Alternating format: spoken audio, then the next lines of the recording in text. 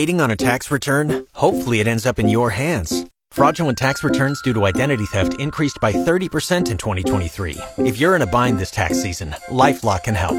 Our U.S.-based restoration specialists are experts dedicated to helping solve your identity theft issues. And all LifeLock plans are backed by the $1 Million Protection Package. So we'll reimburse you up to the limits of your plan if you lose money due to identity theft. Help protect your information this tax season with LifeLock. Save up to 25% your first year at LifeLock.com/aware.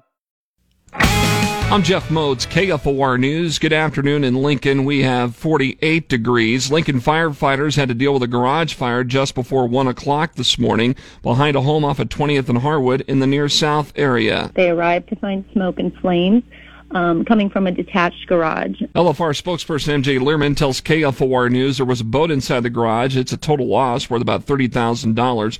Nobody was hurt in the fire, and the cause is still under investigation. Family and volunteers gathered at Wilderness Park on Thursday to continue efforts in searching for 35-year-old Tyler Goodrich of Lincoln, who has been missing since last Friday night.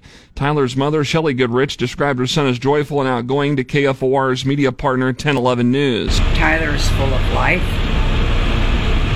Would give the shirt off his back to anybody, and if this was anybody but him, he would be here doing the same. Shelley Goodrich and the rest of the family continue to work with Lancaster County Sheriff's investigators and other law enforcement as the investigation into Tyler's disappearance continues.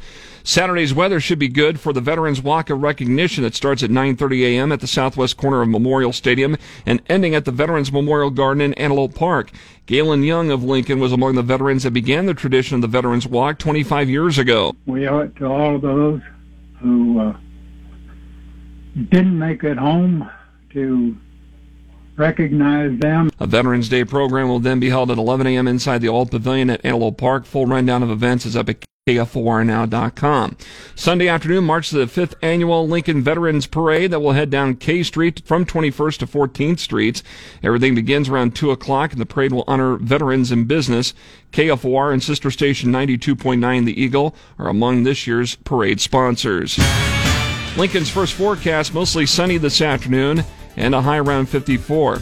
I'm Jeff Moats, KFOR News.